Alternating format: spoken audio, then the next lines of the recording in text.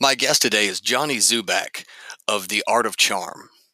Now, when Johnny and I were having this conversation, we didn't notice anything wrong with any of the audio. But upon playback, you'll notice that some of my audio is a little warbly and distorted. But that's all right. I'm not the voice you're meant to hear. It clears up as it goes along, but everything that Johnny has to say is 100% valuable, something for everyone to take from, and you're not going to want to miss a word he has to say.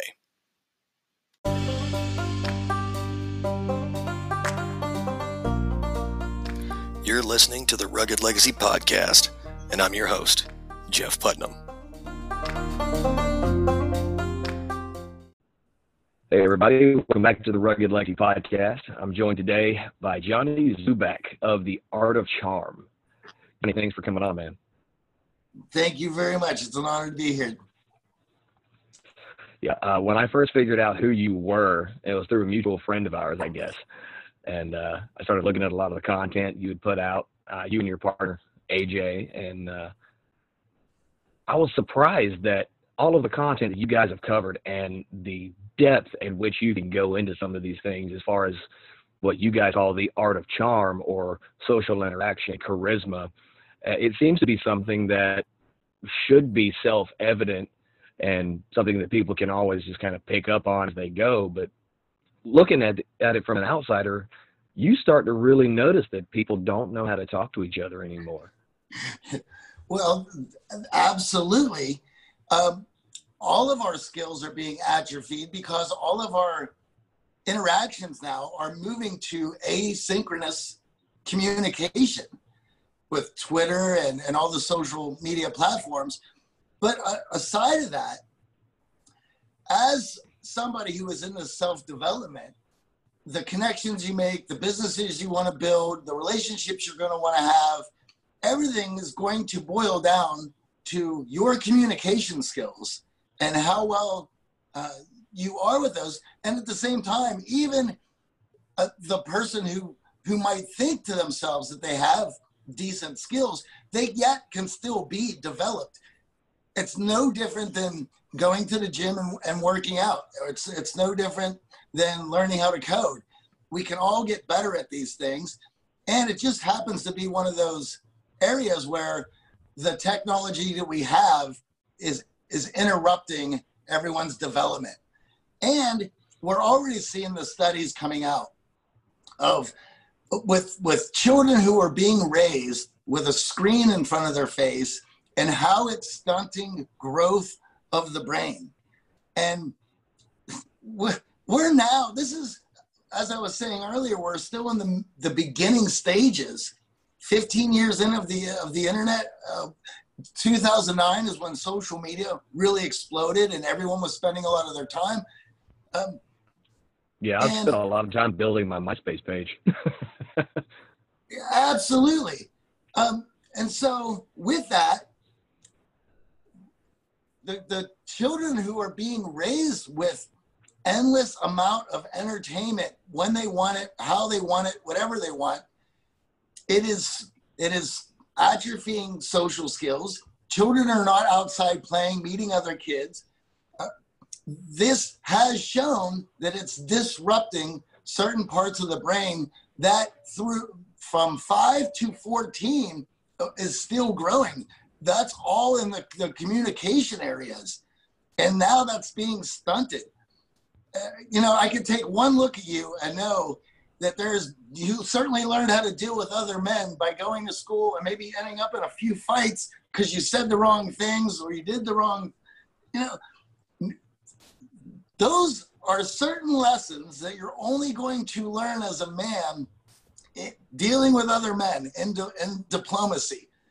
How many children now are missing out on that because they're not out playing pickup football games? They're not out at the park learning to play with other kids. You drive down the street of suburbs now and there's no kids anywhere. And my dad always told me that you're going to get punched in the face at some point growing up, and there's going to be lessons in there that you will look back and see how that affected you and your communication, your diplomacy skills, that's gone. And when kids now are assing off, they're assing off from an anonymous Twitter egg talking smack with no consequences. Yeah. You know, my 16-year-old he's a big gamer, you know, like most 16-year-olds these days. Now he's got his own job, he makes his own money, he buys, you know, the things he wants for himself. You know, he's a student athlete at our local high school. But I hear some of the things that before he started playing sports and really kind of putting himself out there, I would hear some of the things that he would be saying to the people that he's playing online with that god-awful Fortnite. And I'll say right now, if I ever become Elon Musk rich, I'm going to buy Fortnite and deactivate it just to piss everybody off. But, you know, I hear the way he's talking to these people, and I'm like, I hope these are not his school friends, because they're going to kick his ass on Monday. You know, 'cause I know I would if I was his friend and you were talking to me that way. All right, okay, we're friends, but I'm still going to kick your ass. But, you know, interesting that you said that. With people are now communicating asymmetrically through an anonymous account, a faceless account. There's zero consequences.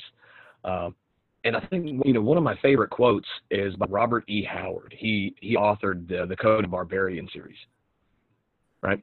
And he had said that, and I'm paraphrasing here, he said, savages are more polite by nature than civilized people because they run the daily risk of having their heads split open with an axe.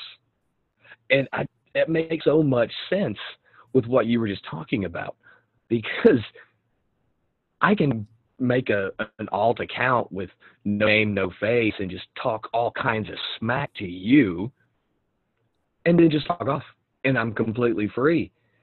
But with the repetition of that, I think it maybe ingrains a mentality in a lot of these kids that, you know, they think, well, I'm invincible, I can say whatever I want. And then they try that out in the real world, and next thing you know, they're coming home with a broken jaw. You know, it's like there's real world consequences that nobody has to face anymore. And I think it kind of leads into the dangerous side of things. Well, it certainly does, and I believe society is seeing it now. I'm a big fan of Warren Farrell and his book, The Boy Crisis, and we had him on the show, and all these stats that he has collected and put together of young men feeling lost, and certainly because they're unable to relate to people in the real world. And something else to think about, Jeff, which is, we're not just communicating through this technology. We are building tribes and alternate virtual societies through this technology. And so it's not just, hey, I ran into a chat room and I talked some shit and now I'm gone. It's, I'm in this world, I'm in this Twitter silo, and I'm there to troll you every day until you do something crazy, and I'm pushing your buttons, and I know just what it does. Like, there are the bullying that goes on. It's not just at school, it goes home with these kids as well. And it's all quite crazy. But you know, it's where we are. And as I mentioned, society is paying the price. Hopefully we figure out a way to mitigate this. But something else is interesting. AJ and I are connected with the Boy Scouts of America out here in LA. They had approached us, talked to us about helping them put together a soft skills or EQ badge for these young kids, because this is just things that they're not being taught at home. In fact, they're just given a screen at home to go occupy them. But a lot of these kids are not being raised with fathers in the home. They're able to push their mom buttons and to continually push them until they get what they want. Whereas the father is going to be like, no, that's never happening. Or if you want that, here's what you're going to have to do to earn that. And dad sticks to his guns. My dad growing up was an asshole. And I always knew that I could run some sort of game on my mom and get what I wanted. But if my dad found out how I was manipulating mom, it was done.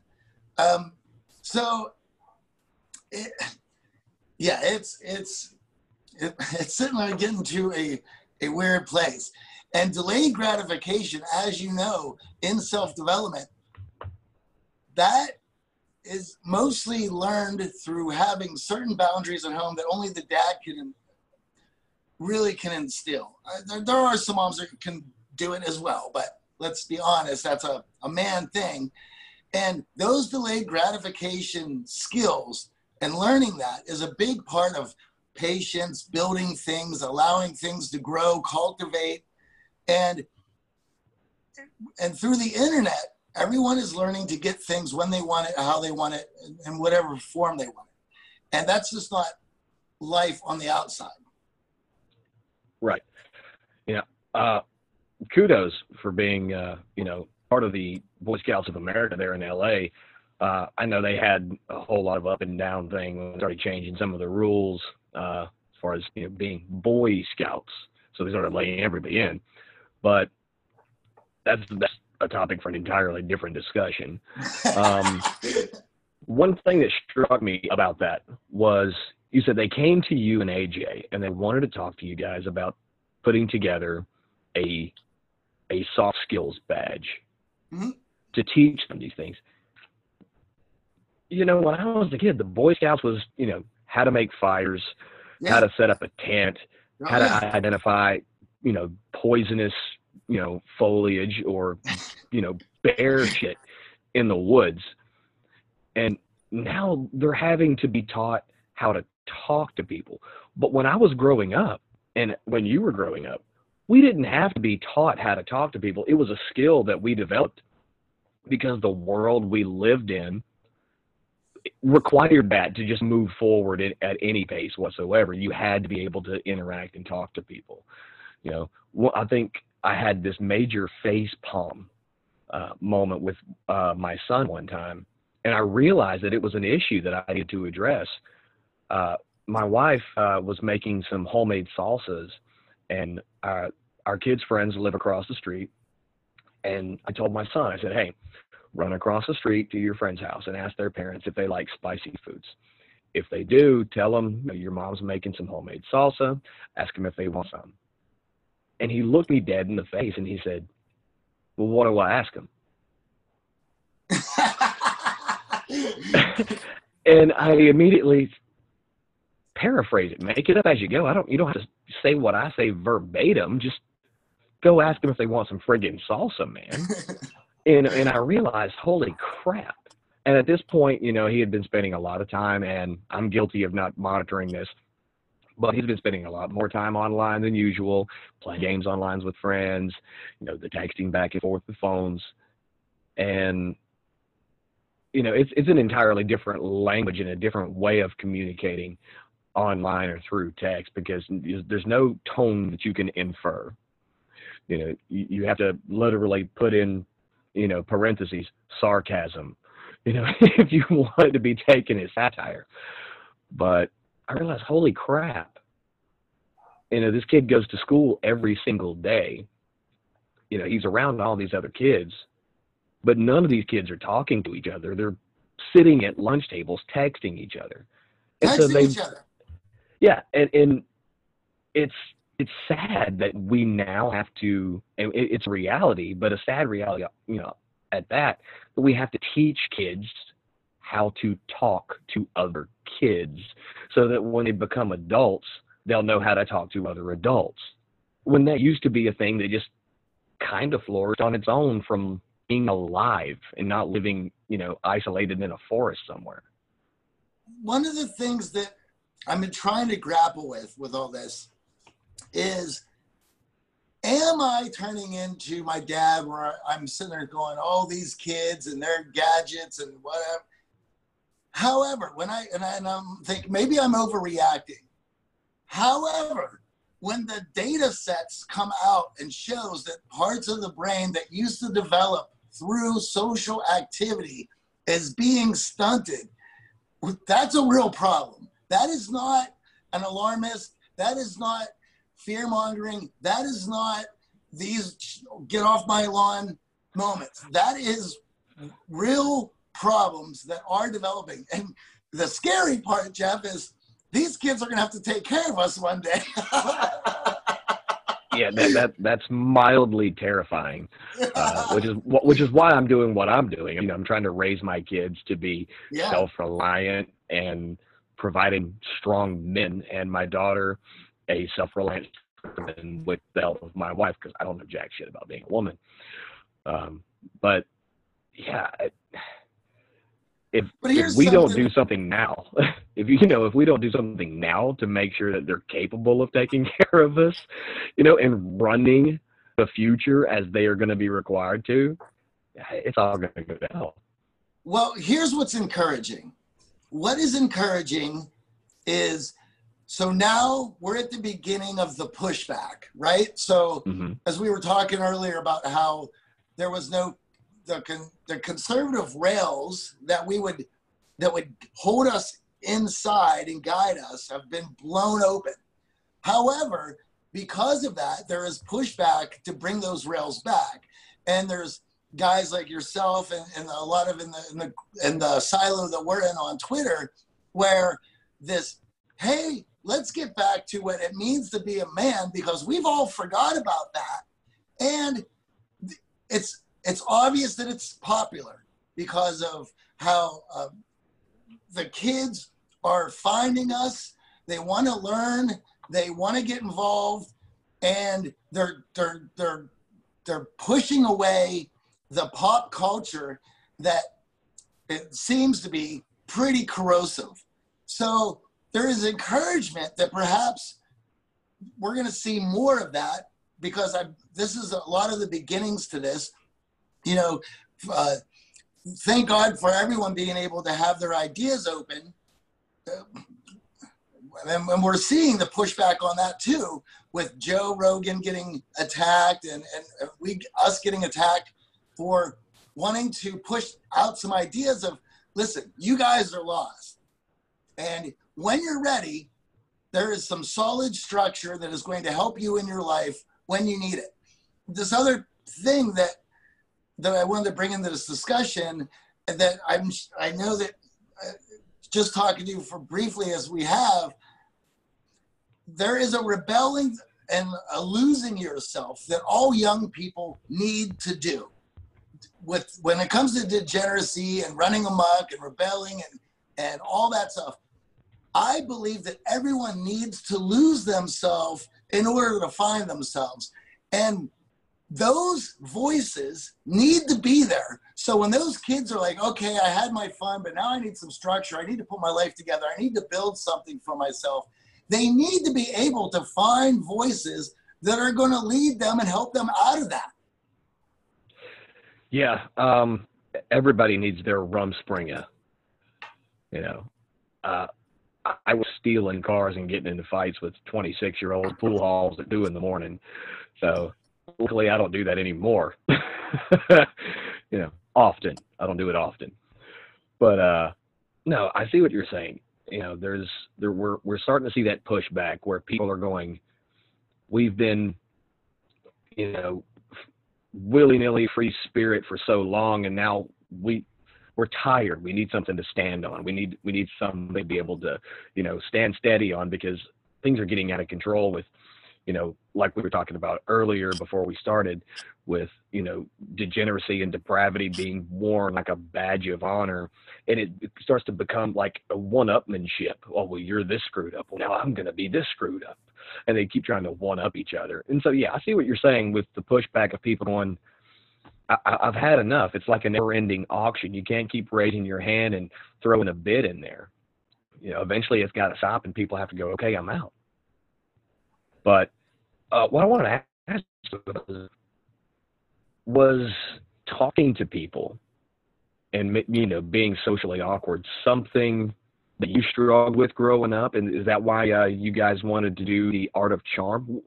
What was it that brought about did you just notice the need and decide we're going to fill this need? Or was it something you personally kind of struggled with? Well, I think all young people struggle with that.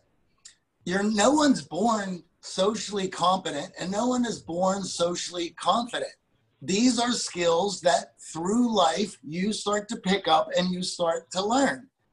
However, as we're seeing, that is being delayed.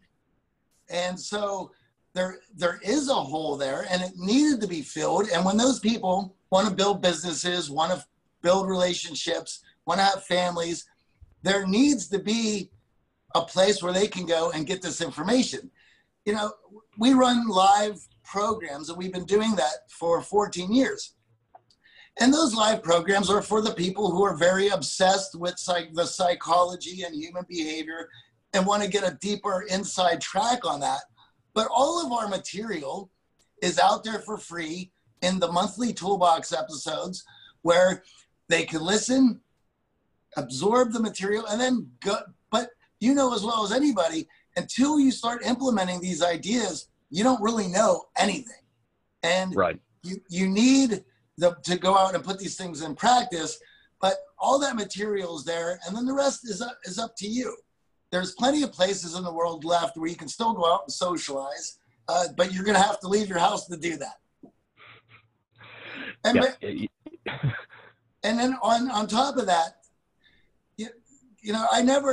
I got into playing music very early. My dad played in bands on the weekend.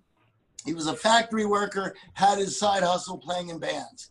As a kid, what am I going to do? Play with Tonka trucks or go downstairs and bang on the drums or pick up that guitar? So at a very early age, I wanted to form bands because that's what my dad did. So I was already going to the mall looking for the scariest kids in the arcade because I thought maybe they played drums or they had a guitar. And I was trying to form bands. So you were just looking for all of the Eddie Furlongs of the world. The scarier the kid, he's got to be in the music, right? And so I had always been that outgoing kid who was trying to do those things. And I learned all that through music. And then in my 20s, moved to North Carolina, started working in music venues, then started managing clubs. And so, but that need was becoming more and more apparent. And I saw an opportunity with the internet and what was happening to possibly create something that would be a need. And I wouldn't say that there was a lot of foresight there other than this is going to be a lot of fun. Let's see what happens. And that's for myself. Now, for AJ, he's younger. He's 8 years younger than me. We started the Art of Charm, I was 32. AJ was 23. And for AJ, I'm not going to speak for him too much, but for him, he was in med school. He was in a lab doing cancer research, and he had to go up for a review for his work that he'd been doing. And his results were that he was aloof, that he was arrogant, and he couldn't believe it. And he's like, what? I had never. And so he got into self-development and social dynamics as a result of some bad performance reviews because he was trying to excel in the lab.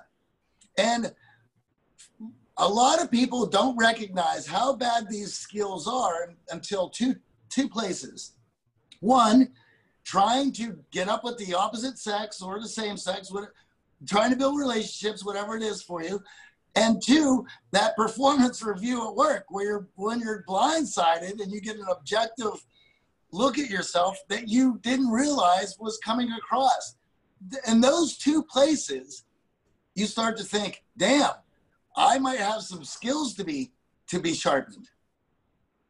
Yeah. One of the things I always struggled with, which is very weird now doing podcasts, was public speaking. Yeah.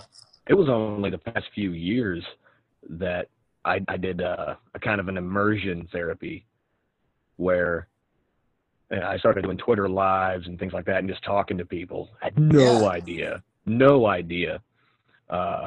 what I was doing, but I got more comfortable with it. And I think a part of that came from when I was at work and I was told,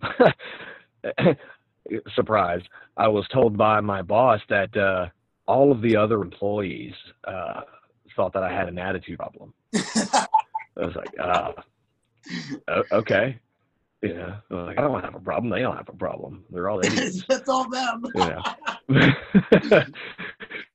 But yeah, I thought there was a need for it. And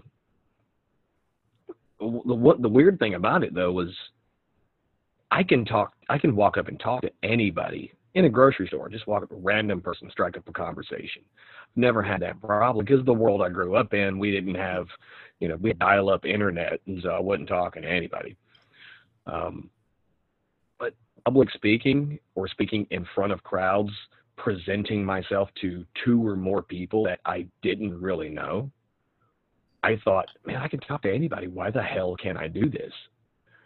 But trying to develop the skills needed to be able to interact with a group of people was something that I noticed right off the bat. Yeah, I suck at this. And I was a supervisor at work, and that's why everybody thought I had an attitude problem. But yeah, if I can develop these skills where I am, my oldest son is 21. I'll give you an idea of, I've been on the block a time 3, but I'm still learning. And when I came across the Art of Charm and the Art of Charm podcast, and I started listening to your content, I was like, okay, maybe I can learn something. But I had to drop my ego a little bit. Oh, yeah. A lot. I don't think a lot of people want to be told, you just don't know how to talk to people. And I wonder if, is that something you ever had before when you were trying to do your Art of Charm work? You have someone say, you're telling me I don't know how to talk. You're telling me I don't know how to interact with people. I interact with people all the time. What are you talking about? You get a lot of pushback on any of your things? Well, the ego thing happened when I started to read up on social dynamics and realized there was all these pieces that I never considered, I never thought about. And because I never thought about them, I was never able to sharpen them. And this is the thing that I think why people get hooked on the podcast is it opens all these new doors of all these learning opportunities that directly result in your life and relationships getting better. And so once you realize that, well, why wouldn't you want to practice these things that are going to help you build relationships, build businesses, and everything, and make more money and make your life easier? And so when those doors opened for me, it was this new world of stuff that I had didn't know were out there. And so I because I didn't know they were there, realized, well, if I didn't know they were there, I can't be very good at them, and realized there was tons of room to grow. And then when I started implementing some of these ideas and saw my relationships take off, saw my confidence in how I would deal with people just go off. Like it was as if I was handed superpowers that I didn't know existed, and that I was the only one now who knew this stuff and was implementing these and seeing them and seeing their results. And that's why I think a lot of people, when they discover it, get so hooked, because it does open new doors, and you directly see the benefits of getting better with these skills. Yeah. And I mean, the evidence is there. People are getting hooked. I was looking through your guys' playlist last week. You guys have taken off pretty well. You've had some really big actors on there. Yeah. I mean, Sugar Ray Leonard, Shaq, the late and great, rest his soul, Kobe Bryant. Yeah. I listened to that episode the day after he passed away, and I was like, was rough.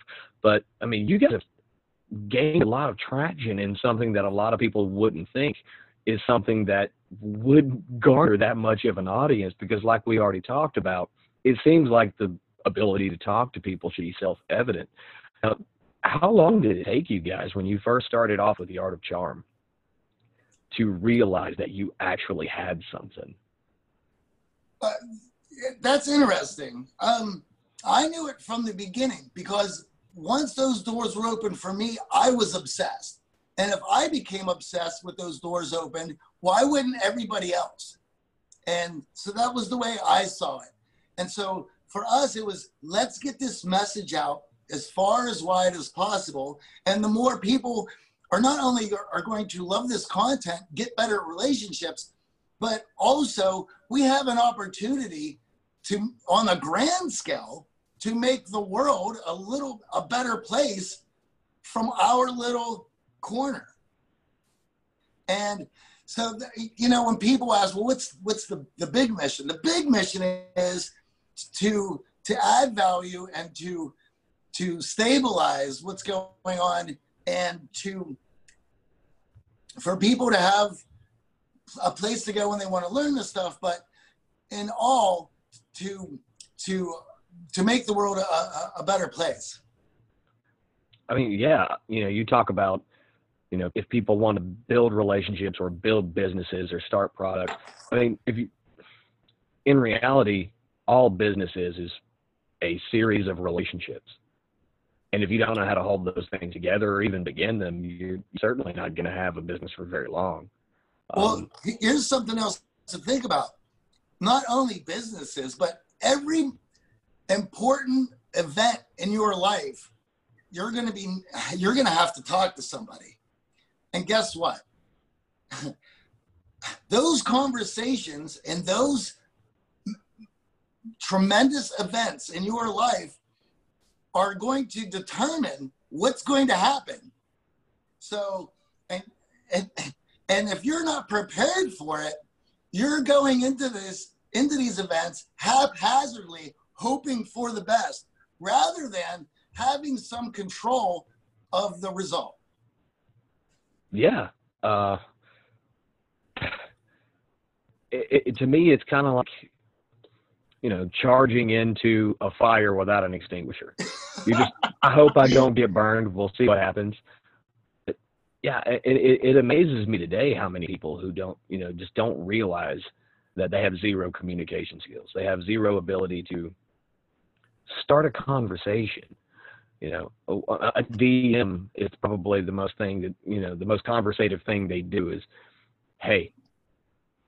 Then they leave it at that, expect you to fill in the gaps. My own sister, does or she'll want to call and talk, but expects me to fill on the gaps because she's got nothing to talk about. She doesn't even know how to. She called me to talk to her rather than her to talk to me, and she has no idea what she wants to talk about or even how to begin a conversation. So I got to go by. That's the end of it. And well, something else. It's frustrating. Well, something else there, which is we have this science is showing that our social biome is healthier when we have even the briefest of daily interactions with other people. Those interactions don't need to form into relationships. Those interactions don't need to be important. You're healthier just by going to the store and chatting with the guy behind the counter. And those interactions are gone. Why leave your house? I just get it on Amazon, right? I'll get it in bulk. I'll get it cheaper. Those little interactions on a daily basis add up to you feeling better about your place in the world. And we have to understand that on a base level, we are herd animals, and we feel safe when we're in the herd, accepted, approved, and having attention on us. And if the only way that you know that you're in the herd and you're accepted and that you're surrounded is by going out into the world and dealing with regular people. Even what you and I are doing right now, even though you and I are having a great conversation and I can see you there, and as good as 4K might be, or what the definition is, I still cannot register all the micro expressions that needs for me to have a fulfilling experience talking with you. It's like right now, our interaction is the equivalent of like a McDonald's cheeseburger. It'll get the job done, but it's not the best thing for you. You need the real thing. Yeah, absolutely. Do you think that, you see things like, you go, what's the company? I can't remember the name of the company, where they send clothes to your door. There's all these different, Tons, yeah. And there's all these different, was it like DoorDash, where they just bring food to you, so you get to interact with the pizza guy or the guy who's bought your burger or whatever. And Amazon, like you mentioned. We've become such an interconnected world that it's like a double-edged sword. We're so interconnected to everything around us that it's allowed us to become so disconnected with everything around us, because we now have the option to where it's not required. With Stitch Fix, that's the name of the company. They send you clothes. If you don't like them, you can mail them back, and you can leave it on the porch for the guy to pick up. Amazon, come and drop everything for the door. DoorDash, come up, drop it off at the door. You don't have to see other people. And I don't think it's a coincidence that since the progression and the advancement of social media across all platforms, that people are just more innately depressed and run down and just undriven, purposeless blobs, because they've opted in for the easy way of not having to go and get something, where they have a chance meeting with a random stranger that they might be able to have a decent 5-minute conversation with. I don't own a car for that very reason. Well, you live in LA, you don't need a car. Well, LA's pretty spread out, but I like to walk. I like dealing with people. I live in a world where my business is online. I'm constantly on my phone. In fact, I was laughing the other day. I was over at the office. AJ was upstairs, and I was about to send him a text about something that needed to be done. And I went, the hell am I doing? Go upstairs and talk to the kid. Yeah. I've had that happen before. I'll be outside working on something, cleaning the patio, whatever. My wife's inside, reaching at my phone, instinctively get ready to text her. She's 50 feet away. Yeah. And it's dangerous that you can get sucked into that real quick, and you end up, like you see these kids at high schools now just texting each other while they sit next to each other. And here's another phenomenon that I'm realizing. When this all started, I had a boss who, through email, this was back in my club days, he would be communicating with talent buyers and bookers from a bunch of different agencies. And he got in a lot of trouble through emailing because the way he was emailing people rubbed people the wrong way. Now, fast forward to where we are now, those conversations are now the new normal of just blur. And because of that, we're now having difficult conversations through blunt text messages. And well, why would you? There's no reason to, if you would talk to somebody face to face that way, it's not going to go too well. Yeah, it comes across a little robotic. Well, and so I've been working with AJ for 14 years. There are times in the business where I'm texting him something. I'm like, this is not an appropriate text. This is when you get to the office tomorrow, have a conversation, because this is only going to go sideways. but that's me understanding how this works. How many people are trying to have these difficult conversations through text because they don't realize that is inappropriate and that's going to go sideways? For myself, I've been studying this stuff for so long that I can recognize when this is not appropriate or this is a longer drawn out conversation that is going to have a lot of nuance that just cannot be had through text or even a long ass email. You need to be able to hear the emotions and see the micro expressions in the face in order for that to work. And the other thing about it is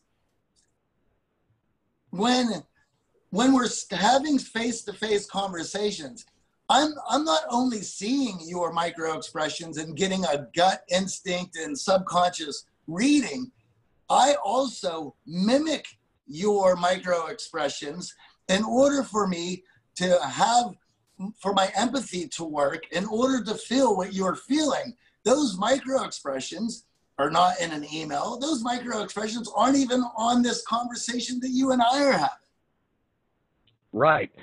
You know, a lot of people think that, and I think it's probably the biggest conflation and misconception that there is that communication is just about talking. Yeah. But body language plays such a major factor into how your message is conveyed. You know, like you and I talking right now, for example. I'm looking at your face on the screen, so it doesn't have that appearance of I'm looking at you in the eye through the camera. But in a real conversation, face to face, if I'm looking down or away or fidgeting with my hands or whatever it may be, and I'm a Southern guy, we talk with our hands. I'm not quite Italian, you know, it's not a speech impediment. It's not a speech impediment if one gets clubbed. But it shows the actual interest of the conversation being had. You know, the worst thing ever that you see now in text messages is you'll send someone an ebook and they reply back with K. Yeah. And they could just be saying, okay, you know, and be genuinely interested in what you're getting, what you said, want more. But you don't know that. It looks very dismissive. And so, like you said, like those emails with your old boss, it gets taken the wrong way because there's no body language to be absorbed and no gut instinct to be gleaned from when it comes to how the conversation's going. The other thing about it, Jeff, and this is the part that people don't understand or forget about, is yes, there's two pieces to this communication. There's the prefrontal cortex communication, and then there's the whole limbic system of communication. All that subconscious reading goes out the window on a text message. You can infer what they might mean, but unless you're there with the person, you can't pick any of that up. And as you know, as somebody who understands Twitter, there's two forms of that going on. There is a speaking to somebody's values, and then there's a speaking to somebody's prefrontal cortex where the words and the meaning and the questions are popping up. But the things that get shared are the emotions and values that are underneath that speak to somebody's subconscious. And that gets manipulated through asynchronous communication and differently than it does face-to-face. Yeah. There is an innate ability in someone to be able to pick up on nuance in a face-to-face conversation. But like you just said, you see it all the time on social media. If I say something like, you know, lifting weights is a great way to get healthy, there's some asshole that is just going to go, well, what about people with cancer? What about me? I have a broken back. What about dead people? They can't lift. There's zero ability to extrapolate meaning of nuance in anything anymore, just through these just digitized communication. And it's probably the most frustrating thing ever because, and maybe I'm the only one who does this, maybe I'm not, but when I'm tweeting something, I tweet like I talk. Yeah. You know, I write like I talk. The way you and I are having this conversation is the way I tweet. It's not conveyed with my tonality what I said. It's just there, black and white, interpret it how you want it, take it or leave it. And then I get frustrated because I'm like, you're a dipshit. How did you not get this? And then I have to realize, well, no, Jeff, you're a dipshit because they can't understand what you mean because you got no tone because it's just text. Yeah. And certainly the sarcasm and a lot of other humor that may be dry is certainly not going to come through on a tweet or a text unless I can read that text through your voice. And here's what's great. You have a great Twitter picture. And so what I imagined your voice and tonality to be like, I think is represented in that picture really well. So, I mean, when I popped on today to talk to you, I was like, that's the guy I've been talking to on Twitter. Yeah, I was debating on having my wife sit right here when you first popped on. Maybe that's not him. But no.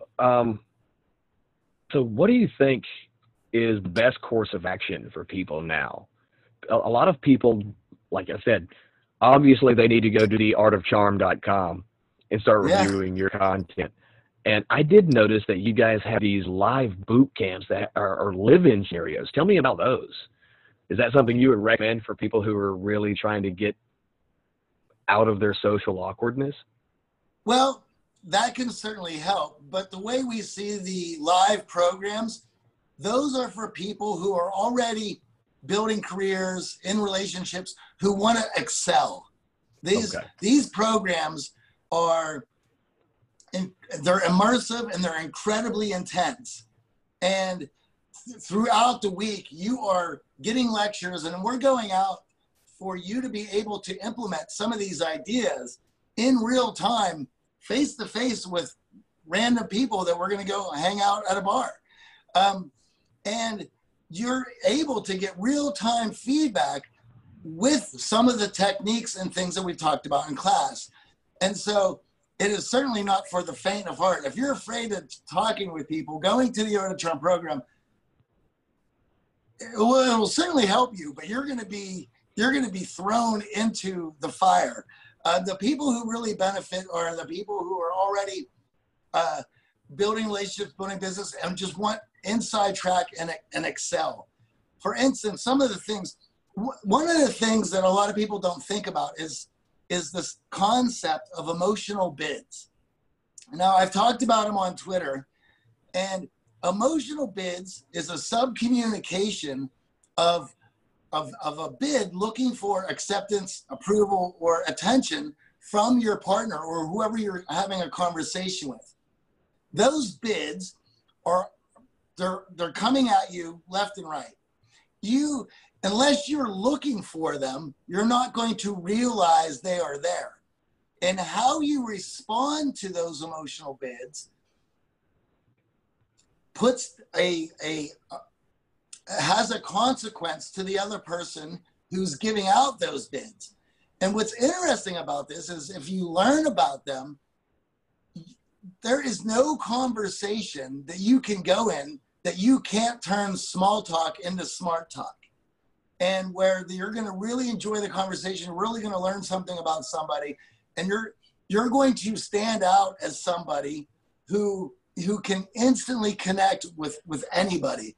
And those emotional bids are extremely powerful. And it's a concept that John Gottman of the Gottman Institute had discovered when he was analyzing couples who have been together and predicting whether or not those couples would be able to stay together after years, 10 years, 15 years, 20 years. And when the emotional bids rose and he was able to measure whether or not the partner, husband, wife, whatever, was able to respond to them properly, was predictive in whether or not that relationship would stay together to a very high percentage, like in the 90s. It's ridiculous. And That's it's a incredible. concept. It's a simple concept, but once you get it, you're able to change how conversations work. And if you're really interested in it, if you go to theartofcharm.com to our toolbox episodes, or just type in emotional bids, you'll get plenty of information, and you can see how rapidly the conversation changes. And what's fun about this is putting that kind of stuff to the test. And there is no better way of putting it to the test than going out on dates where you don't know anything about the other person. All you're walking in with is how to use emotional bids and how to be present in that conversation. And it is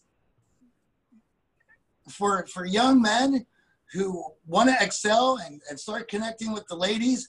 You learn emotional bids, you'll have every girl that you go on a date with calling you, texting you, wanting to hang out with you again.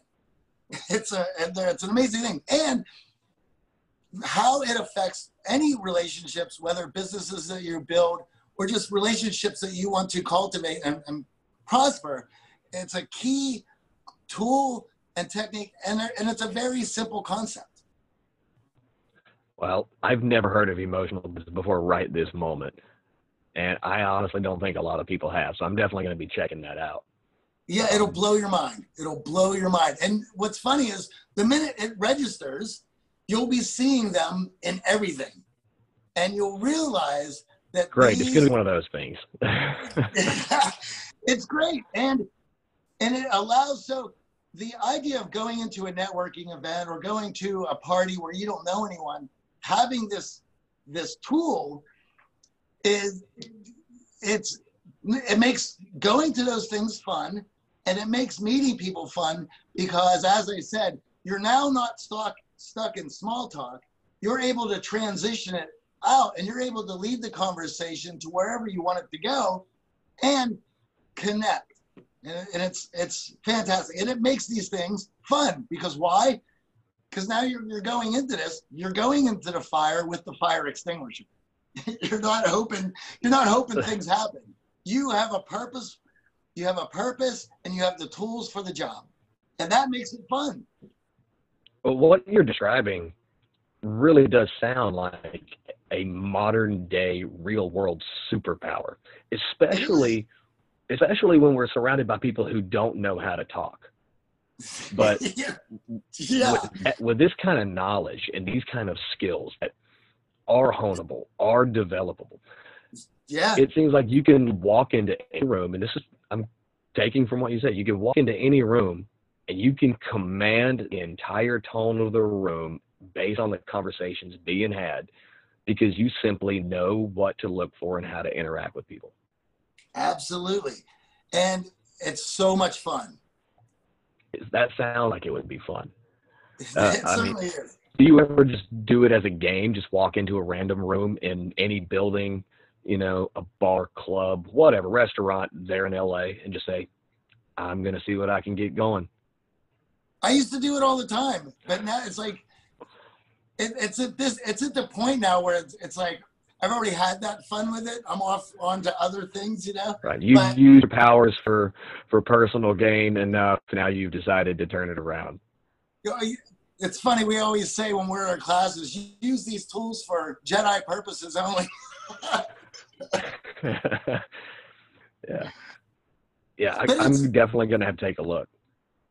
And what's great about this is you'll be able to see these cues with your wife, and you're really going to have some fun because you'll be able to turn into the bids, which will just excite her, and she won't even really understand what's going on. You're only attending to the bids, and it's nothing underhanded or weird. It's just you attending to the bids that she's putting out in a very thoughtful way because now you see them. Yeah, there's that old saying, you can't fix it if you don't know what's broken.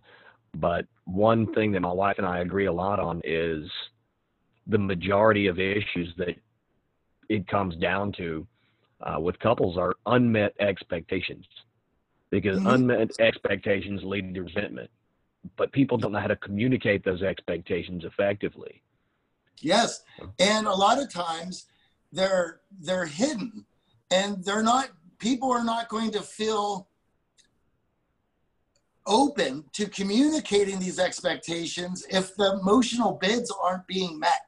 Because when you turn away from the emotional bids rather than turning to them, the other person starts to shut down.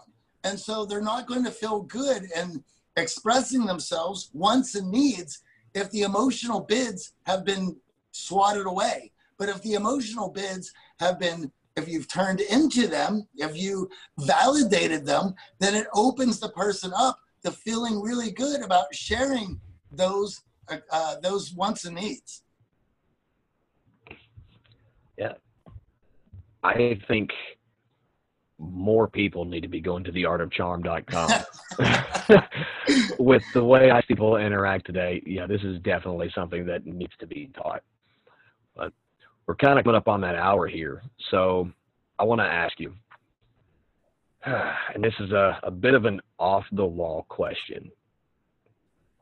If it came down to it, who would win? Regis Philbin or Ryan Seacrest? In a knockdown drag-out? Oh, yeah.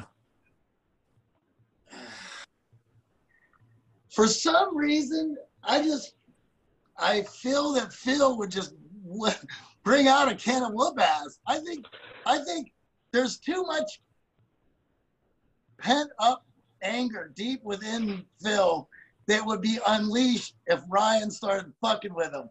It's the kind of thing where you it's got nothing to do with Ryan Philbin. I mean, not Ryan Philbin. Ryan Seacrest kind of looks like punk. Yeah, man. I think how there's always the kid in school the bully keeps picking on, and one day the kid just snaps. That's Regis. Right, that's Regis. He just snaps, and all the other kids go, I ain't messing with him ever again. Oh, that's a great answer. So, Johnny, I want to go ahead and thank you for coming on. Thank you, man. Where can people find you, and what would be the best resource to get started with if people actually go to your site? Well, we have AOC has been running its podcast. We're one of the original OGs in podcasting. We've been doing it for 14 years.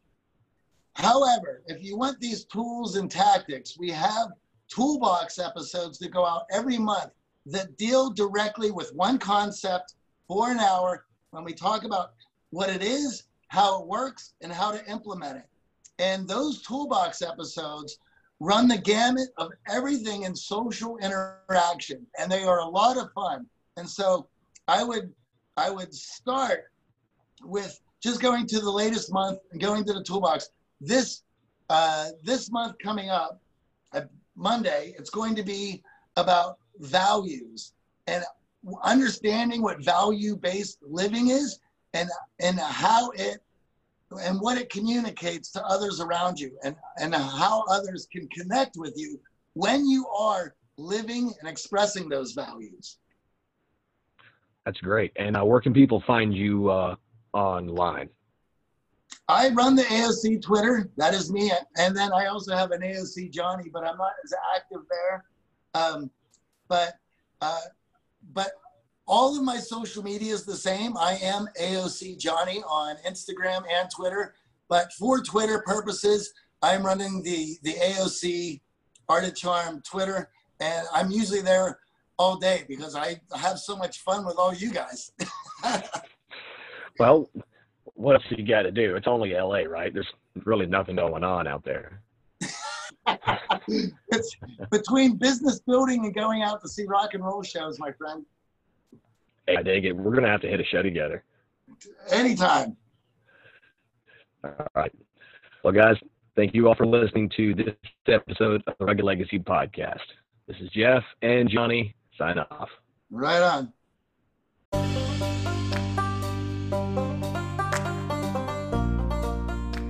Everyone wants to rise from the ashes, but very few are willing to set themselves on fire. This has been a Rugged Legacy production.